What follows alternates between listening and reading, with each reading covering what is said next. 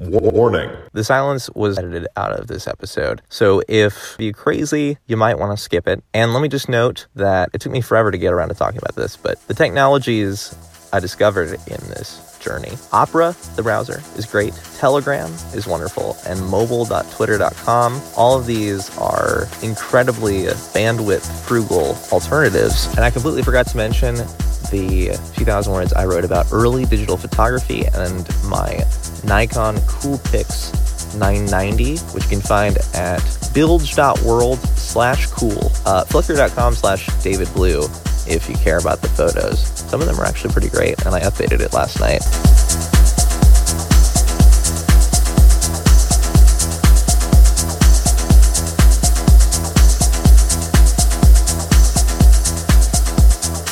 By 5 p.m. today, I'll have moved completely out of the temporary living situation I've been in for the past month here in southeast Portland. I'm talking to you right now from my old Lincoln filled with boxes, and I think I legitimately just found the correct power cord for the Commodore VIC-20 my fiance just acquired. I'm David Blue. This is End User, and it's lived to episode 2, and it is not a show about rhyming, but instead a space for me to talk into my phone in my car at 9 a.m. on a Sunday morning. Today's sermon is about divorcing oneself from Wi-Fi connectivity, or just divorcing oneself from basically immediate access to the internet at any time. For the past month, again, I've lived in a basement of 2 teachers who rely on their neighbor for their very minimal Wi-Fi needs. He happens to work for IBM, and he has a no guest policy. So this might sound like a really dry story, but the month I'm now concluding actually led to some almost profound realizations about just how much I've come to take great internet connectivity for granted. Basically, to detail the situation, I have to be really tediously specific. So a studio apartment in this basement that's not altogether deep. However, my iPhone 8 Plus on Sprint's unlimited 4G plan, which includes 10 gigabytes of mobile hotspot, basically just has no effective data connection unless it's in a few very specific spots in this studio apartment. So the windows face east, and even though the stairs going down to the door are it's a 6 foot change in altitude. Sprint's not, entirely great around here anyway. I'm not even sure if I can say that, the last time that probably meant something was several generations of mobile broadband ago. So if I'm standing in the center of this apartment, which is basically just one large room and then a bathroom, my phone indicates that it has a 1x or a CDMA 1x data connection, which is technically a data connection as I understand it, though no iOS applications that use data are it's not sufficient for them to not just time out. So they'll just say you have no internet connectivity. And okay, look, I'm just going to spoil this. The most surprising thing about the carrier interaction itself was how much the time of day was a factor in how much connectivity I could actually coax out of my phone as a hotspot. So around 9 or 10 p.m. or so, if I placed my iPhone in a specific position and turned on its mobile hotspot feature, that specific position is by the door and as elevated as possible, basically. I'm using my backup laptop still, which is a 10-year-old corporate HP laptop, which is performed surprisingly well. So around 10 p.m., with that in correct position, I could basically do minimally what I would need to do on the internet. So I discovered that mobile.twitter.com is Twitter Lite, Lite. And if you go to mobile.twitter.com in a browser on your handset or on your desktop class computer, and go into settings, you'll see a data saver option. So naturally, I selected that. I also, this month, began using Opera. I almost exclusively used Opera to do all the stuff that I do, which I guess if you need to know, it's just a lot of interacting with remote WordPress dashboards and reading and actually the constant fear of like running out of connectivity or being kicked off the network completely changed my behavior. But let's see if I can organize this story in any way.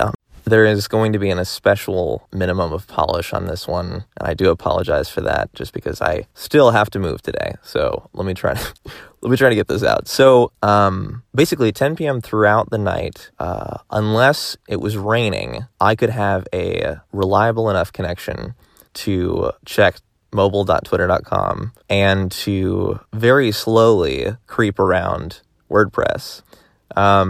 And this actually led me to going through the process of installing a local WordPress server, which I should have done years ago on this laptop. Anyway, maybe we'll talk about CMSs someday. I'm sure we will. So then around 6 or 7, it would start to get less reliable and I'd start to time out. And then basically, especially like on a Saturday, by like, I don't know, mid-morning, I couldn't get a usable connection from inside the apartment. So the funny thing is, I did basically live in coffee shops and bars a lot, which is, bars especially, is exhausting, and obviously everyone thinks you're weird for hanging out for hours at a time, just looking at your laptop. Would not recommend doing that.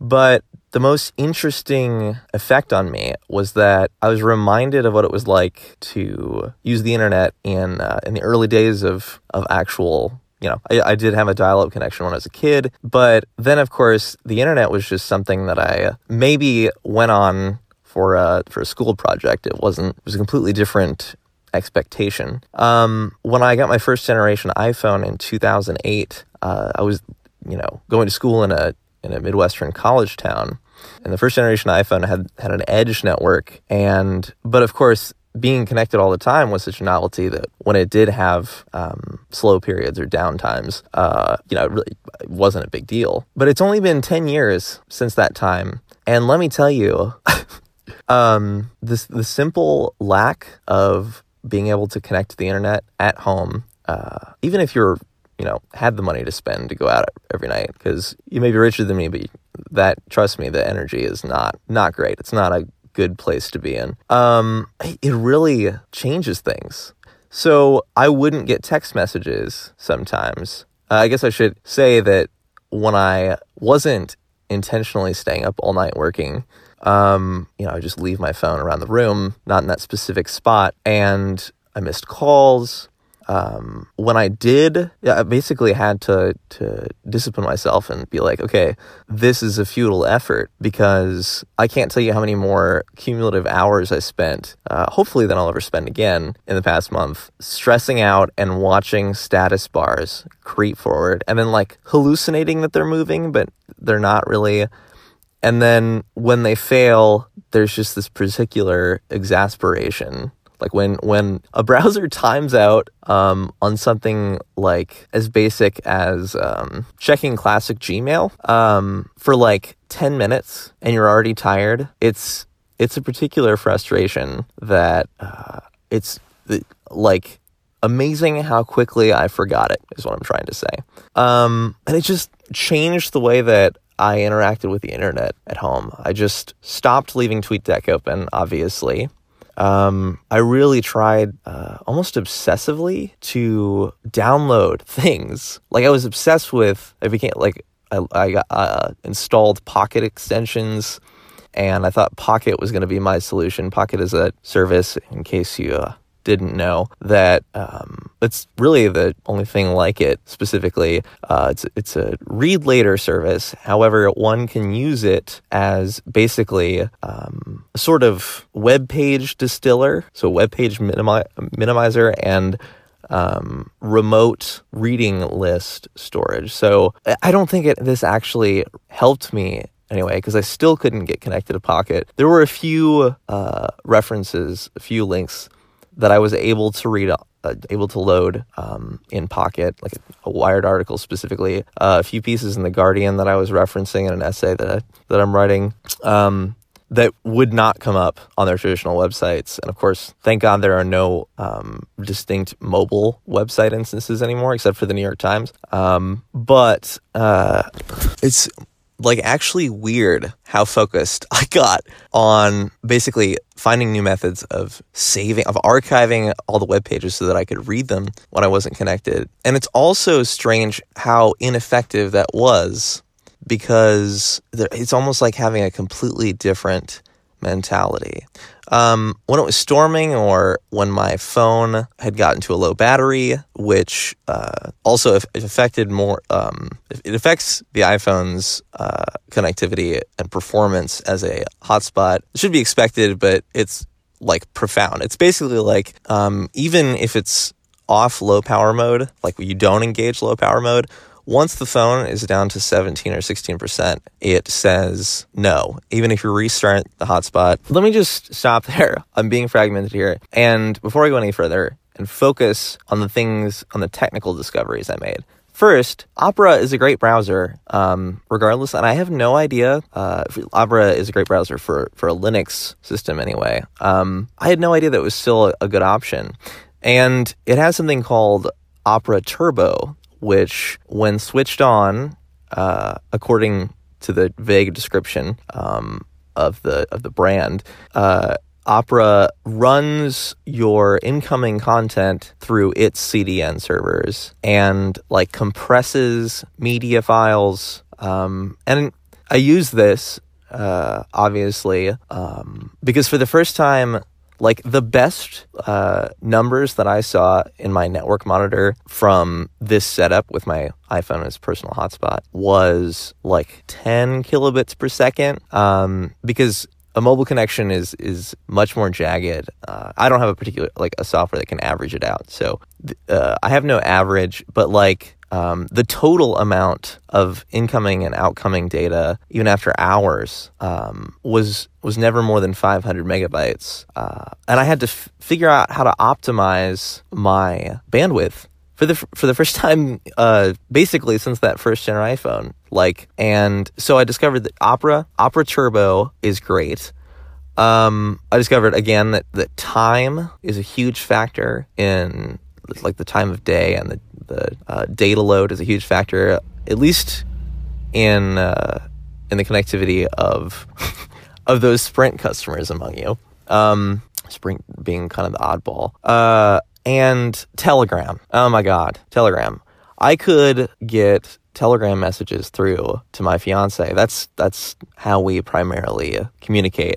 And kind of always has been. I'm not sure when that started, but it's like our thing. And now part of the argument for that is that Telegram would send messages when I wasn't able to send an SMS message, which is incredible when you think about it, and receive too. The only noticeable network activity when I would be showing 1x CDMA would be eventually after like several minutes of a Telegram message actually incoming, it would finally come. And I'm just talking about text here. That's how like severed the connection was. A lot of times, again, probably for the last time in my life, for a good portion of the time, I was looking at my network monitor and I would see like 25 bytes per second. And, obviously it was less than a decade ago that it still would be slow, 25 bytes specifically. But now that is far below the threshold that would just register as zero network activity for 100% of the stuff that the average consumer uses every day. Another thing, which I actually want to do this. So I discovered that orientation of the device, whether or not it ever mattered, in trying to get better signal, no longer matters. Position mattered, but it was more just proximity to the east wall. And I actually, the thing I wanted to mention is, this gave me the idea of doing a, collected folklore of techniques to improve sound reception. So like I've stood on top of a combine, years ago to be able to call my dad 40 feet in the air, just because that was a weird thing that we all had to do, and then all of a sudden we didn't. But, so the Opera, Telegram, mobile.twitter.com, obviously just like attempting to browse generally, really, really, really exemplified those websites, that have optimized, or that have remained optimized for worse connections. Like Logic Magazine, which I'm going to do a whole piece and episode on, and I mentioned a lot last episode. Their website was, it's very minimal. It's very Web 1.0. I forgot to try Low Tech Magazine, but I'm sure it would be. And when I say minimal, I mean we're talking about exponential differences here. You can go to just landing on a homepage for a major newspaper's website will cost, will take, in the process of that, you will intake some 30, 40 megabytes of data, whereas like just something that's been optimized at all, really, or just if bandwidth has been taken into consideration at all, you will operate at a fraction of that. Quite relevantly, today is Mastodon's second birthday. The Mastodon web seemed to actually behave better than the Twitter Lite on web. So, but basically, those are probably the most valuable things I have to say.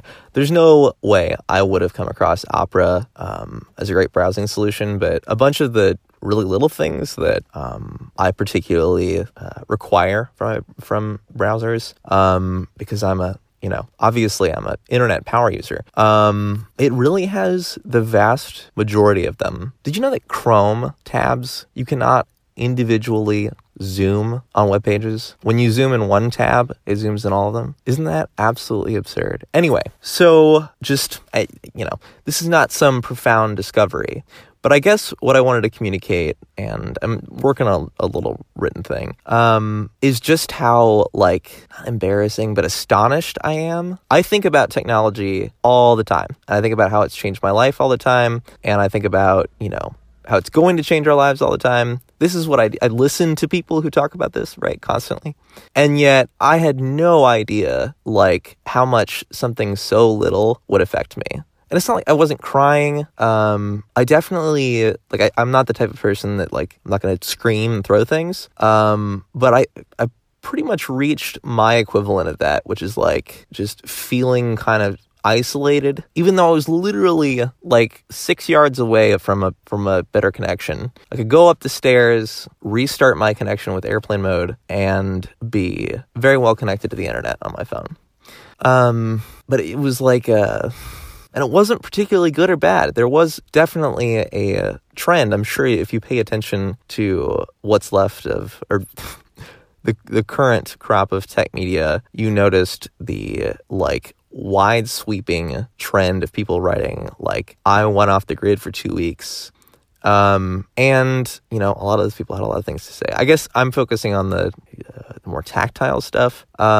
It wasn't good. It was a little bit bad, simply because my reading was limited, and again because I wasn't able to recognize what was happening.